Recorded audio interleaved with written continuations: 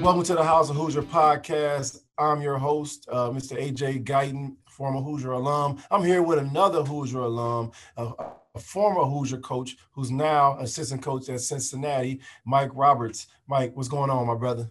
It's good to be on here, AJ. Everything's good. Life's a little bit in flux, moving again, but that's part of coaching, and things are good, man. I'm happy to be on here. Man, I was supposed to have you on a few weeks ago, but you got stricken a little bit, looking good. Got your life back. You look lively, man. Yeah, I've gotten really sick, man, with some COVID stuff, so I'm doing better, and I'm happy to be doing better, man. All right, cool. So let's get started here. I want to start right now with what I call my Hoosier 10, man. I'm gonna ask you 10 questions only Hoosiers you as a Hoosier can answer. First question is, what dorm or apartment complex did you stay in on campus during your time as a player? So I never lived in a dorm. By the time I came along, I think it was the group right before you. Maybe there were some reasons to not have them in the dorms. I'm not talking about you. So we know. I lived in the place in there between 14th and 15th. I want to say Walnut. Mm-hmm. Can't remember the name of the complexes. I lived in five of them. And then the next year, my sophomore year, Coverdale, and I lived in a spot off of 14th. So we lived real close to the stadium in apartments. Andre Owens was my roommate my freshman year. And so I never really got to experience the dorm. Roommates with Cove, huh? We got to talk about that later on. I have to write down. That's for off air. I had Cove on. He was excellent, man. 3 restaurants you recommend when people ask when they come to Bloomington. Number 1 would be Malibu Grill. That's my go-to. I love that. Then Little Zagrab's, of course. I'm not a huge steak guy, but it's meat and potatoes. It's Indiana, and that's as good as it gets on that. Yeah. And then, I'm not supposed to be, but I'm a pizza guy. So I go back and forth between Mother Bears and Pizza X. I like them both, So I guess the third one's not a restaurant, but that's a Bloomington staple, right? Hey, it's a staple, baby. I hope they hear that so they can sponsor us. What was the most happening place to hang out when you were in school? The most happening place? I mean, probably the Union during the day, that was a big hangout spot. And then at night, probably Nick's, we hung out at Nick's some and then also we just did a lot of apartment parties and stuff like that. But, during the normal school day, the Union was, it's a huge Union, and there was a big little cafeteria spot there on that second level. Everybody was. I think you remember, like, Coach Knight used to even do breakfast sometimes. There were recruits in that little area. Right. So we go there a lot. And then, there was a lot of athletes and people you knew just kind of hanging out there. Right. What was your most memorable game as a player? The most memorable, there was 2 memorable games. Okay. And to be frank, I didn't play in either of them. I'll give you 2 that I was a part of the team, and then 1 where I played in. Okay. I was a true freshman when Coach Davis had taken over on an interim basis, and we played Michigan State, and they ranked number 1, and Kirk hit that shot. Okay. Yeah. We had a crazy dog pile, and that was, I think, one of the games that, kind of got that team in a good rhythm down the stretch. Even though we got upset in the first round, we played great in the Big Ten tournament, and that was a huge win because, they had won the Natty the year before. Yeah. They were ranked number 1, and they were rolling, and so that was a huge win. And then I was a medical redshirt that year, but when we beat Duke in the Sweet 16, awesome. That was one of those games where, if we played that team 100 times, we probably win 1 or 2 that we got them that day. You got them. The 40-minute college game and the shot clock, it was in our favor, and it was a memorable game that I think that game kind of represented like what that team was all about. We maybe weren't the most talented, but we were tough out. We were able to get that done. And then my redshirt sophomore year, we played Iowa at home, and as people on here know, I only really played a lot 2 of my 5 years I was there, but down that stretch I was playing a lot. So I played like 20 minutes against Iowa in a big game at home. It was a big win that helped make sure we got in the tournament. So absolutely. For me, who was playing for Iowa at that time? So at that time, the big boy that had a cup of coffee with the Bulls was on there. Recker had just graduated. Trying to think of the name of the point guard. He's a Division II coach now. He was a really good player, scoring guard. They had a good team. We were both tournament level teams, and it was a good game. And obviously, I got to play a lot, and I thought I contributed to the win. That was a huge game. Absolutely. What was, in your opinion, the loudest place in the Big Ten to play outside of Assembly Hall? The loudest? Yeah, the place that I think was the loudest when I was playing was Illinois. That Orange Crush was wild. Self had it rocking, and then Coach Weber had it. So when I was in school, Illinois was always really good. Yeah, that was a pretty hostile rivalry. That was loud. Michigan State was loud. I'd say Illinois 1, Michigan State 2. We never had a lot of success there. Wisconsin was tough, but I wouldn't say it's because it was so loud. Cold. That damn ice. It was cold. Shoot around and you need it. It was brutal. Definitely. I would throw Purdue in there. Did you win at Purdue? Yeah, we won. I think in my 5 years, I think we won 4 times at Purdue. When I was coming in, that was kind of the transition time between Coach Cady and Coach Painter. Okay. And so at that time, I mean, don't get me wrong, respect levels high for them after what they've just done to us, but we had a good little run. Our program was in a little bit better spot at that time. Oh, yeah, definitely. What's your favorite Mike Davis memory?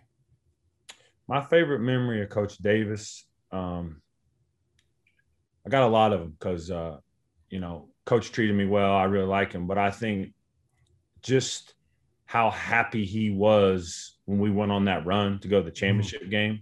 Yeah. And it was a memory that wasn't just, specific to him, but just that team. We went through a lot when Coach got let go, and we won't get into that.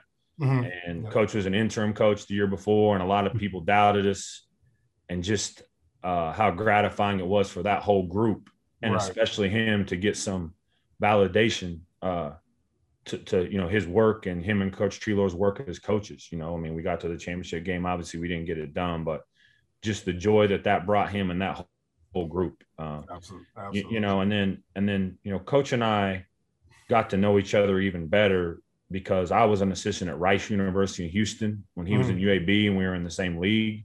Okay. And so the reality is, and when I finished playing, Mike and I didn't communicate for a while, but then, we reconnected. And, the thing people don't realize about Mike is how good of a practice coach he is, man. He ran really good practices. We were always ready to compete.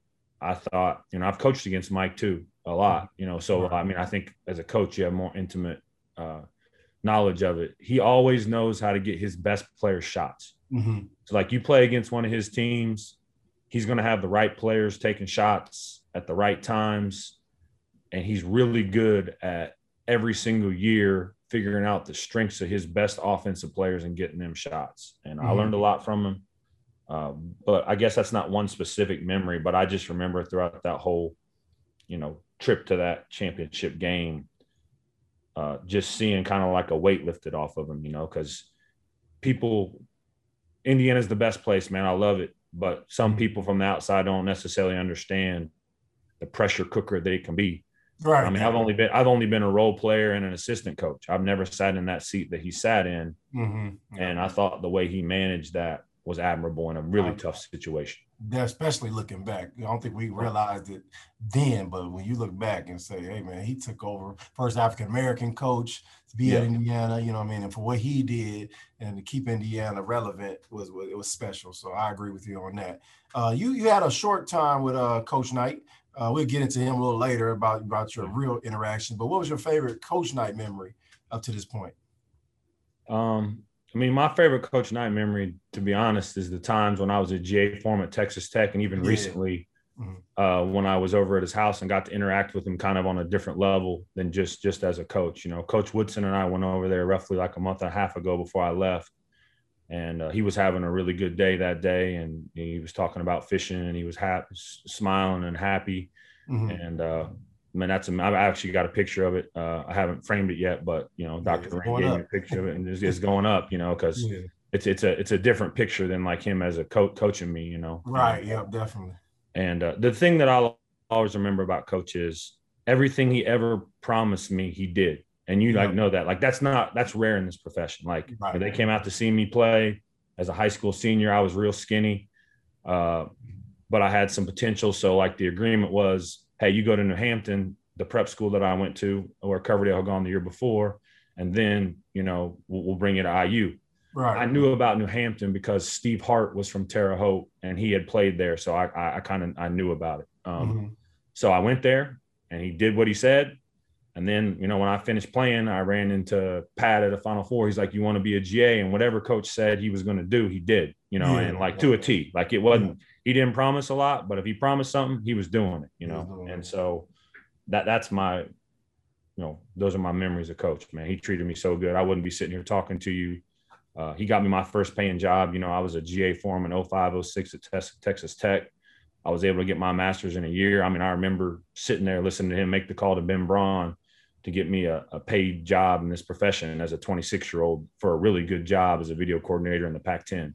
Right. You know, and because of that, I was able to be an assistant in the Pac-10 the next year. I was a young assistant in the Pac-10, and that was all Coach. Right. You know, so I mean, I got out of college debt-free, AJ. From where I'm coming from, that's a big deal. Yeah. Got my first paying job because of him. I'm still really close to him and Pat. You know, what they've done for me, I can't thank them enough, you know. Definitely, man. We definitely gonna get into that. What is who is your favorite IU player to watch of all time?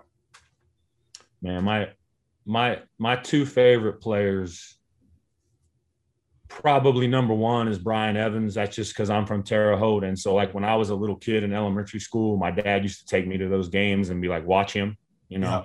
Yeah. And I was a 6'8" guy, but I couldn't shoot worth a damn like Brian. So I didn't end up being like that. But he was a guy that I looked up to, and I'd known him, you know, I was a camper. It was like a 7, 8, 9-year-old at the boys club, and Brian was a worker. So like, you know, we always followed him really close the whole time. And then obviously Calvert, you know, I mean, obviously when I was a kid, you know, in late elementary school, early middle school, you know, that team was unbelievable. And Calvert was one of, if not the best player in the Big Ten, one of the best, obviously the all-time leading scorer. Absolutely. So, you know, I was a little kid when the 87 team won it, and I'd watch the games, but I mean, I wasn't really watching it. But those two guys, Brian Evans and Calvert Chaney, probably not even close. Definitely. And if you had to do a Mount Rushmore of IU basketball, who would be on yours? So I'm going to go back pretty far. I would say Archie Dees has got to be in that conversation based upon what he did statistically. Right. You know, George McGinnis and Steve Downing. Yeah. I don't know how many people's on Mount Rushmore I'm supposed to know here, but I don't. Four, yeah. Okay, so I'll go Dees, Downing, May, Chaney. That's nice. I mean, there's a lot of, like, please know there's a lot of other guys that are on the tip of my tongue. But you can really put the whole 76 starting 4 on the list. Right. At the end of the day, Bugner, you know, Mays, and you know, so that concludes, I mean, my Hoosier 10, man, and I appreciate you participating in that. Let me tell you guys a little bit about our partners over at Bet Rivers Sportsbook. If you haven't signed up with Bet Rivers yet, now's the time.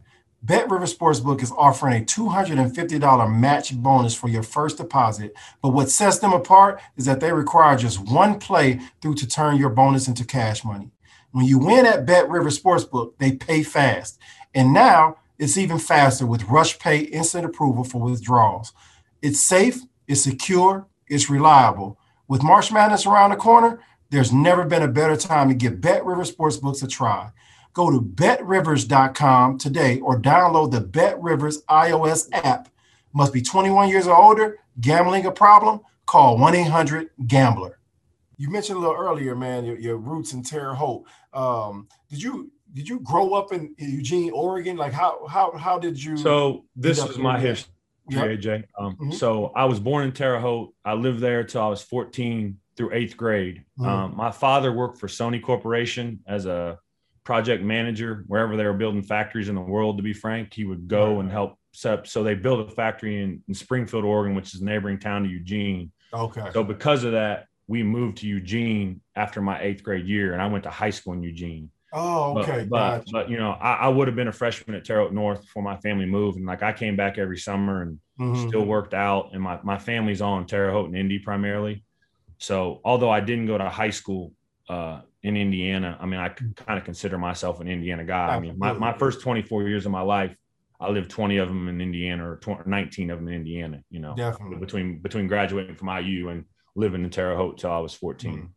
So, I mean, that really explains the next question I was going to ask. What attracted you to basketball? You know, you grew up in Indiana at the end Yeah. of the day. What is your earliest memories of picking up a basketball and starting to develop in the game? So this is a really funny story. Like obviously, lots of kids from Terre Haute, like my family, were diehard IU fans. We watched all the games on Channel 4, and so my dad went to IU back in the day in the late '60s, early '70s. He did, and so I was a big IU fan when I was little. We watched all the games, and I guess my favorite player was Uwe Blab. Now I don't even remember this. Okay, Right. so like I was a little kid.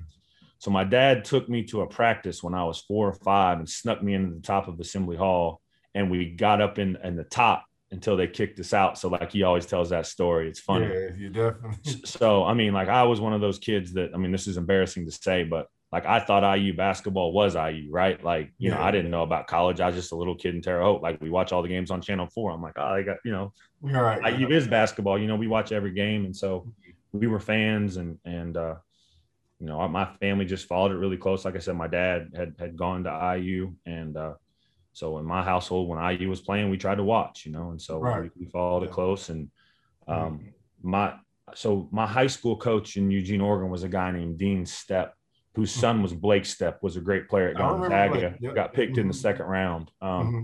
He's actually from Columbus, Indiana. He played for Stearman at Columbus North, and he was a really good uh, D3 athlete. So like when I started to get recruited, I was getting recruited really heavily by most of the Pac-10 and a Hmm. few Big 12 schools.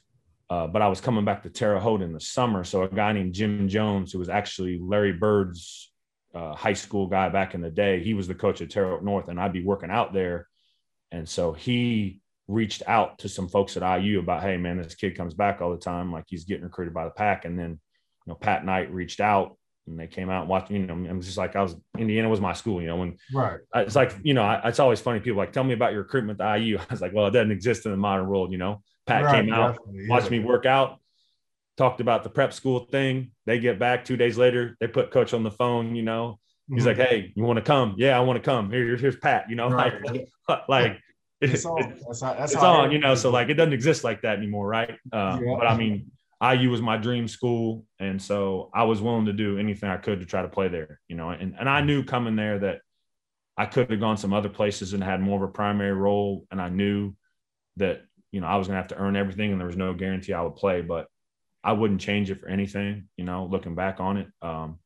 Obviously my playing career was somewhat of a failure as a player in terms of what I was able to do individually, but my experience at the school, Hmm. you know, the teams I was on, the friendships I made, I love the place, you know, still Right. do. What was that first conversation with Coach Knight like? That number, that first one where you pick up the phone, he showed his interest. Yeah, I mean, that was basically, like I said, Pat had come out and watched me work out in the fall going into Hmm. my senior year. Uh, a couple weeks before that, I was in town in Terre Haute for a family reunion. Hmm. I don't know how, but Pat had figured out the hotel we were having the family reunion at. You know, this is pre-cell phone deals, right? Right. So Yeah. he gets a hold of us at the Holiday Inn, gets a hold of my dad, and he's like, "Hey, I hear you're our way. You want to do an unofficial?" So, you know, we came over and did the unofficial. Hmm. And I met some of the guys, and we had a long sit down with Pat. And then, like, you know, a couple weeks later, Pat comes out, watches me work out. I do a good job, talks about the prep school thing. I'm like, I'm all in. And I actually, like, I knew Coverdale was already at New Hampton, and I knew Coverdale. Like, we'd grown up playing against each other in like 10, 11, 12, 13, 14, like our Right. team. So we knew each other a little bit. And so um, I was like, yeah, New Hampton. I mean, like I said, I knew about it because Steve Hart and Pat had Mhm. gone there. And so you know, I verbally agreed right there. I verbally committed, finished my senior year, went out to New Hampton. And you know, so I guess to answer your question, coach called me after Pat came to watch me work out and was like, yeah, this kid's really good. And Mhm. I committed. And then I came on my official visit. You were still playing. It was your senior year. I came, I Okay. think you're playing like athletes in action, you know, and he just had to sit down. You know how he is. He's like, you Yep. got to get, you know, you got to get stronger. You know, he was kind of like grabbing me, putting his arms on my shoulder, like, what do you weigh, son? You know, telling him we got to get Yeah. stronger. And then he would call me once a month at New Hampton and just check in on how I was doing. And so, you know, like it's hard to explain to a modern kid. It wasn't like it was fuzzy and warm and all that, but I knew he cared about me. And like I said, everything he said he was going to do, he did. So, I mean, I was all in. Definitely. But then when you get there, you commit, you get there, and then the scandal broke loose into my senior year with Coach Knight leaving. Did you ever think about rescinding the scholarship and going somewhere else? It got real interesting, AJ. You probably remember this. So the summer before your senior year, I was there. Oh yeah. So I was playing pickup with you guys, and I was working out. And I had to lift at a different time because of the rules, but I played pickup with you guys every day. And so, I mean, I wasn't a part of the team, but I knew all you guys. And so I was super that freshman group, which was George, Tom, and Newt, I'd been with them all summer. So those are my guys. Like we're talking every day, and I was so excited to come. And then, obviously I feel worse for you guys because it screwed up the end of your senior year and you guys had a good team. But I remember that scandal hitting, and my dad was talking to Pat every day, and then people started hitting the prep school I was at, and so it was kind of like a situation. Well, if Coach isn't coming back, I was going to go to some different schools, to be frank. And then they came up with the zero tolerance deal, and then we were it was back on. But yeah, there was a month and a half period at the end of my prep school season, at the end of your senior year, where it was touch and go. Like if Coach wasn't coming back, I was probably going to go somewhere else. And my dad, cell phones, like I said, they were barely going on. So my dad was talking to Pat every day about what the situation was. And then I actually think he talked to, I think Clarence was the AD. I can't remember, he talked to the AD and they kind of assured that Coach was coming back. So then, the rest is history, right? We showed up, and then what happened in the fall happened in the fall. That was a really uneasy time, but I played well at prep school that year. So I had a lot of options if things went south, but I mean, obviously I wanted to be in Indiana. Absolutely. And then you end up staying with Mike Davis. Did you come back and have a conversation with your Treloar or someone? How did that manifest? Yeah. So, when the whole thing went down, it was a tough time, and we were a close team even before the thing with Coach Knight had occurred. I mean, you know how it was, man. Like we played pickup. It was a different time. We did those Team Indiana things, which we didn't love every moment of it. But if you were in your class, you remember you traveled around the state together playing all those games. So we really knew each other. And to be frank, I didn't know Mike or John Treloar that well when they Mike got the job and John was his top assistant. Pat was the lead recruiter on me. Yeah. But the same thing, Mike treated me well. The school had already started, to be frank. So it was stupid of me to leave at that time with the rules. It was like, my family, everybody's just like, finish your freshman year. And so my experience, we had a pretty good year. It was a good team. The end wasn't great. I met who became my wife at that time. Right. And so I liked everything about the school and I just stuck, but it was an uneasy year. It was just a crazy whirlwind from when I arrived there that summer to what happened with Coach in September, to Mike taking over, to all the stuff around the team. And then we finally got kind of the ship right with the team. We played great. We were fourth seed in the tournament and got upset in the first round. So there was a lot of uncertainty, but I thought that, like I said, Mike and John specifically did an unbelievable job with that team based on the circumstances. Like we started out a little rough for lots of reasons. I mean, there was so much. Our fall was really interrupted, and as you know, it was different back then. It wasn't like it is now, where you had 8 weeks in the summer and all this. It was like October 15th, and then let's go. And so that made it even harder because it's like right before official practice started, we got hit with that bomb. So it took us a while to get our bearings as a team, but we did by conference at least.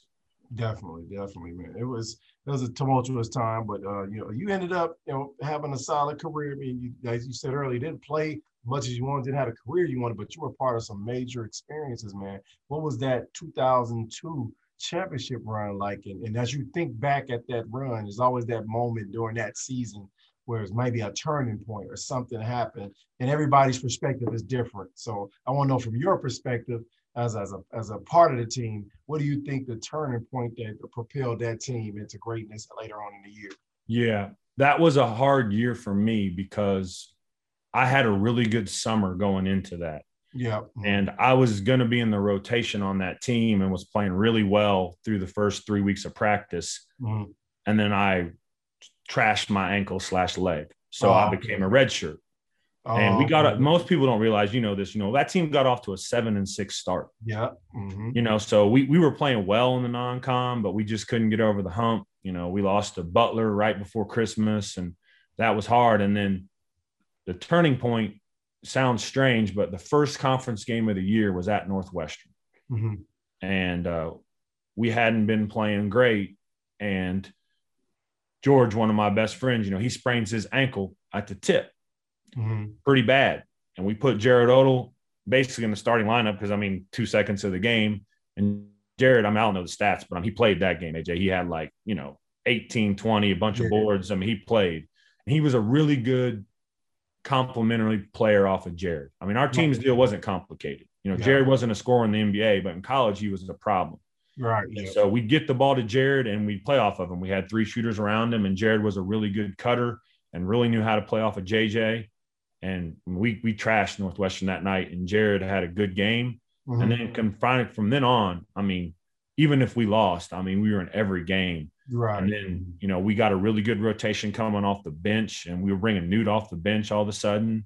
And he was the best bench player in the league, and Moye was coming to his own, and Donald Perry was a really good freshman that was talented that could fill holes off the bench. And that was the top 8. And then George would come in. And I'd say, that incident at Northwestern where it became clear that Odell was in the starting lineup and our roles became really defined after that was the deal. And then the thing that we realized, and I don't know a specific time, but we were an elite defensive team. I'm not into all the advanced analytics, but if you get on Kim Palm, which is one of those things, I think that team finished first or second in the country defensively by that ranking. Yeah. And so we always felt that if we could get any scoring on that night, we were going to be there at the end because we could really guard. We were really versatile on defense. Jared could guard literally 1 through 5. If there was a guy going off, we could just put Jared on him. It was over. And we had a lot of size, like George, Jeff, and JJ, they were at one time, I think, all top 10 all-time shot blockers in the Big Ten. So, there was no easy buckets when you got to the rim. But I think to answer your question, that Northwestern game and what our team became from then on was kind of like the thing, all right, we can play with anybody. Looking back, do you think, red shirting helped to begin to spark your career as a coach? Because I'm sure at that time you had a lot of ability to analyze and watch all. The way you just described that was extremely thorough and was perfect. It's I never thought about that before. So do you think that might have been a spark, or you always had that in your head? No, I think that had a lot to do with it. I think they say a lot of good coaches weren't very good players, right? or limited players, right? Right. But I think it's this. My initial plan, AJ, was to get a business degree from IU and then go to law school. Right. And that was still my plan going into my last year playing, my fifth year playing at IU.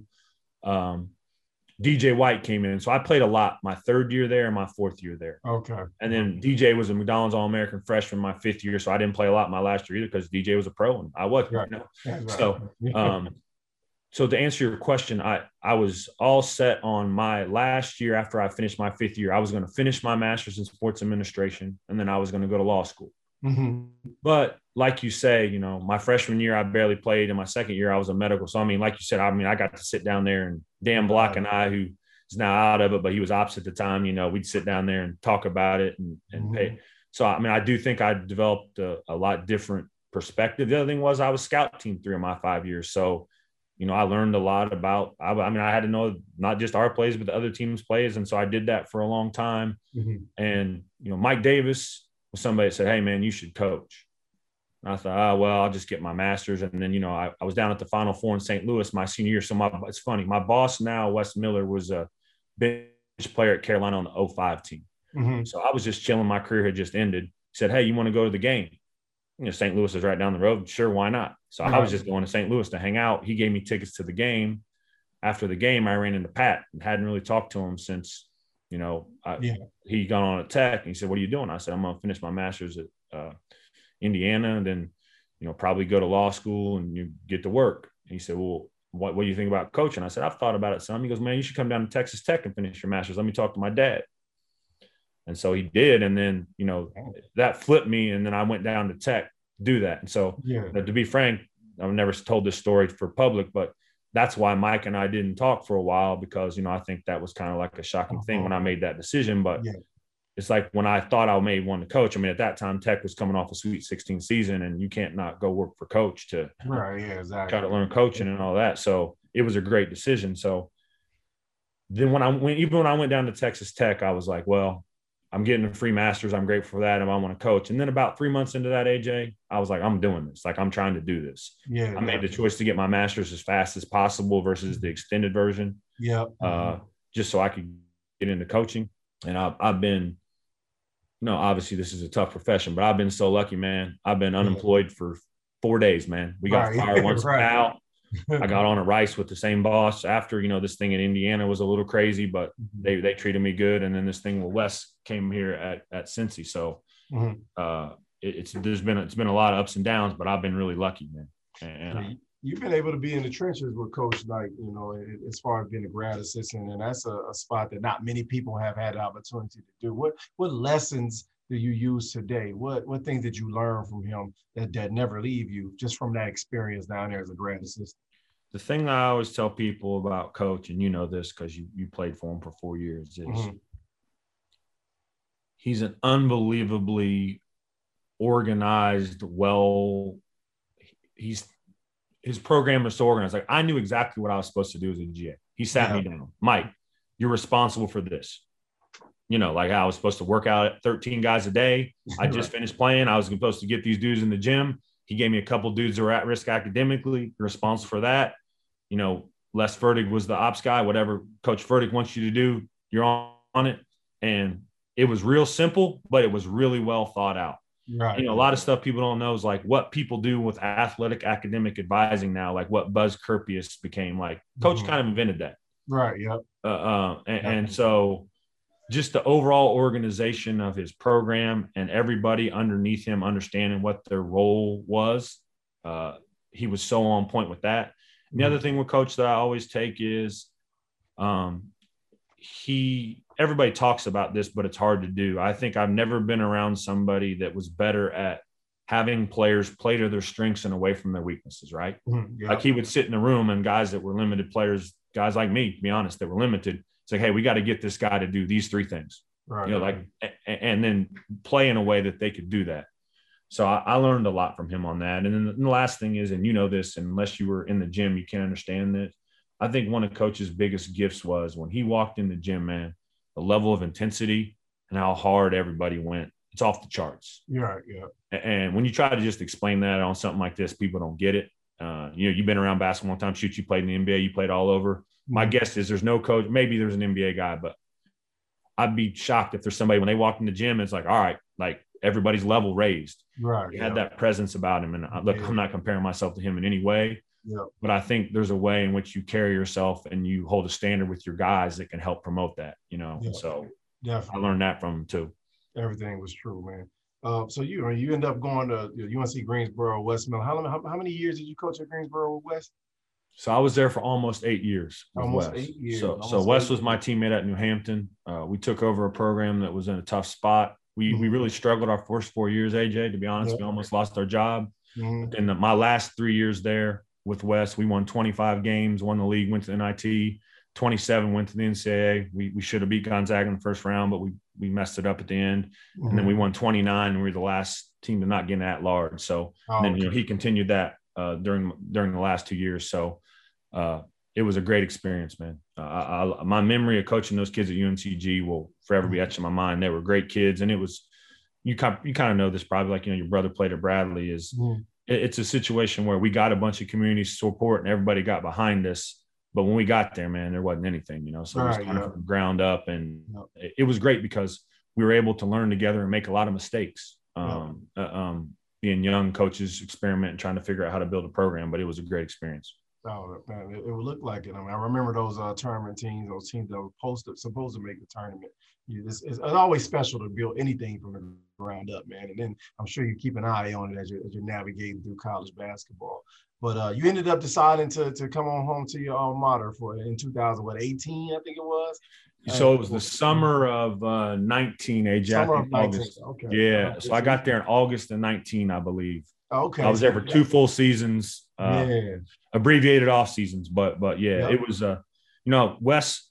I turned down a bunch of other job offers at UNC when I'd been at UNCG. I mean, you and I ran each other on the road somewhere. I can't remember. I think maybe you were at Loyola Maryland. I can't remember. Yeah. Yep. And I turned down a bunch of other stuff just because I love working for Wes so much. But I mean, my alma mater is my alma mater, and right. Mm-hmm. Archie and I had been talking all summer. I really liked him. Joe Pasternak's a guy that had worked for Arch, and so he said nothing but great things about him. Arch treated me great. I mean, it was a chance to coach in the Big Ten of my alma mater, man. I couldn't turn it down. I'd do it again. And it was the first job that I brought up to Wesley. He was like, "Hey, man, if you can get that one, like, go." Yeah, you got to. He got that, and so came there in August. I thought our first year we did a good job with that group. I mean, I know it wasn't what the fans wanted, but we were going to get in the tournament, and then obviously this last year was let's call it what it was. It was disappointing. I mean, you and I both know you can't go 12-15 at Indiana, and so what happened. I love Archie Miller, man. He treated me so great, treated my family great. He's as good of a dude as it goes, as it gets. I wish I'd have done more to help him. This has been a humbling year from the standpoint of, when I came to Indiana, I'll be frank, my hope was to never leave. I mean, I'd have been an assistant in Indiana to the day I died if they'd keep me. You're right. But we didn't get it done, and what happened. And I think things happen for a reason. This opportunity at Cincinnati is unbelievable. It's another great job with a ton of basketball tradition. And so, here I am. But yeah, I mean, I'll go down. I'll be an old man disappointed about, how this went. Definitely. I know the fans are disappointed, but I promise you, no one's more disappointed than how it went than me. Right. you know. Do you think it was more of a result of COVID? It was just bad timing. I think there was a lot of factors that contributed to it. I think the COVID thing made it tough, but hey, everybody's dealing with COVID, so let's not say everybody's doing it right. I think Joey Bunk's back injury was a more significant thing than people thought, because I thought that Trace and Race had very productive, good years, but I thought a lot of times at the end of games, they were very fatigued from lack of depth. Yeah. And that's not an excuse, man. Other people deal with it. We didn't get it done, but I thought that didn't help us. And I thought that, all teams that didn't get it done can have this conversation. So I'm not sitting here. Right. But look, like you look at the games, right? Like we had Florida State, we didn't get it done. Yeah. We had Wisconsin on the road. We had a point blanker layup to win it. We didn't get it done. Right. We had a really good chance to beat Illinois at home. We were up 6 with the last media, didn't get it done. We were up 10 or 9 on Michigan State going into the last 10 minutes at home, which was the start of that losing streak. So a combination of some injuries. And when we had some of those injury problems, like when Joey was out and Armand was out, every single sub for a stretch was a freshman. And so that's tough in the Big Ten with an old league with experienced teams. But I'm not here to make like some grand excuse. We all know what the standard is there, and we didn't reach it. And I'm sorry that I couldn't help to do better. No, hindsight is always 20/20, and our reflections are what make us better as coaches and players. So, we're just asking from a standpoint of, what could we have done better at that time, so we don't make those same mistakes. But things happen. Like I said, it's a perfect storm of things, of everything wrong that could happen to have a team that's right there and just kind of collapse at the end. Yeah. And, I think that it led to what happened next. Eventually Mike Woodson comes in. And I was always, thinking that, Indiana, after the last couple coaches, I said, I think we need a former player that can really, really galvanize the fan base, that can really bring hope and not just bring, I don't want people to think you want to bring Bob Knight basketball back to Indiana. That's not what I always thought. I just thought it's almost like a family member come and take over mom's house. My family member is going to take care of it better than if you sold it to some random person. They might turn it into a gentleman's club. But you would take care of mom's crib. So that's how I was thinking. But what was your thoughts initially when they decided, or you heard? Because a lot of people don't understand. Y'all know, the coaches know stuff weeks before the people know. Yeah. So once you start hearing the rumblings, man, and you thought it could happen, what were your initial thoughts about bringing in Coach Woodson? I mean, I'll be frank. Obviously, selfishly, I was hoping it was somebody that was a former player that would give me the best chance to stay on. Exactly. You know what I mean? Because I didn't have it. So, I mean, I'm just full transparency. That's what I was hoping. I didn't know Coach Woodson well. I'd met him a few times. He was around right before we took a job with the Pistons after my freshman year at Indiana. And, Coach Woodson and I have a mutual friend in Larry Brown. Larry Brown used to come spend weeks with Coach Miller and I at UNCG and kind of just basically eval our program, basketball genius. So that was kind of like a common friendship we had. And I think it's a good decision, man. Coach Woody's a great guy. He treated me great in the transition. I got no ill will towards him. The university and Coach Woodson were kind enough to create a position for me, which, I would have crushed to the best of my ability. But then this thing at Cincy came along, and my goal is to become a head coach. So I think that staying in a coaching role at a big-time spot like this gives me the best chance. But Woody's great, man. Like, he treats everybody with respect. He knows ball from all those years in the NBA. You travel around the country, partly because of the NBA experience. People know him everywhere. Like he's known throughout the country, and I think he'll do a great job. I do. Definitely. And all the players came back, and a lot of people decided to come back and be a part of IU basketball. Armand Franklin obviously left, but thinking about that point, man, you've been in this a long time. What is this transfer pool doing to college basketball? What is it? How difficult? Much more difficult is it making your job as an assistant? It's in the last 24 months, the whole dynamic has changed, AJ, from the standpoint of, look, we're fortunate at Cincinnati because when Coach Miller got the job, they only had 3 scholarship players. Now he was able to get some guys back. So, we've been working the portal like crazy. We've got our scholarships filled, and 5 years ago you couldn't do that. So there's pros to it too, if you're being honest. True that. But it's also, I think it makes it complicated to, quote unquote, I hate this term, like program build, right? Like make sure you've got continuity within your program. And I think it makes you as a coach really think about the role without even necessarily getting the guys to prove it on the court in the fall and the early season, what roles guys are going to have, because you can't have, like back in the old days, you could have 12 guys that were good enough to play that thought they could play and maybe manage it and survive it. Now, if you got 12 guys that all expect to have a huge role and you don't tell them on the front end what you think their role is going to be to a degree or create some understanding, you're going to have a mass exodus maybe.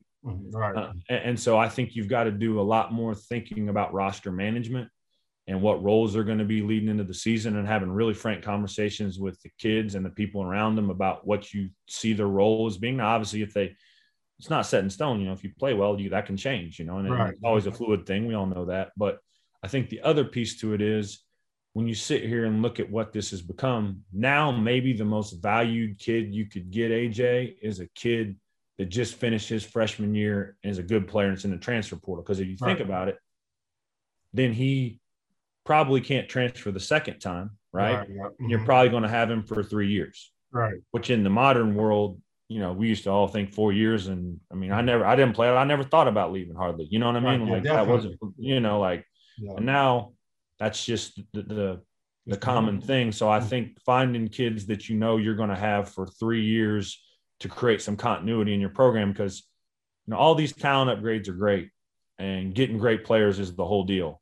But you better have a core group of 5 to 7 guys in your program that know how you do things, know what the values are, know what the head coach expects, knows how to, that's why the old team, that's why Baylor won it, man. Baylor and Gonzaga, there's teams that have better talent than Baylor. I respect them, but they were old and they knew what they were doing. Old wins. You can say all this you want. Some of these teams that have lived on one and dones, sometimes you catch lightning in a bottle, and those guys are so good and they're transcendent players.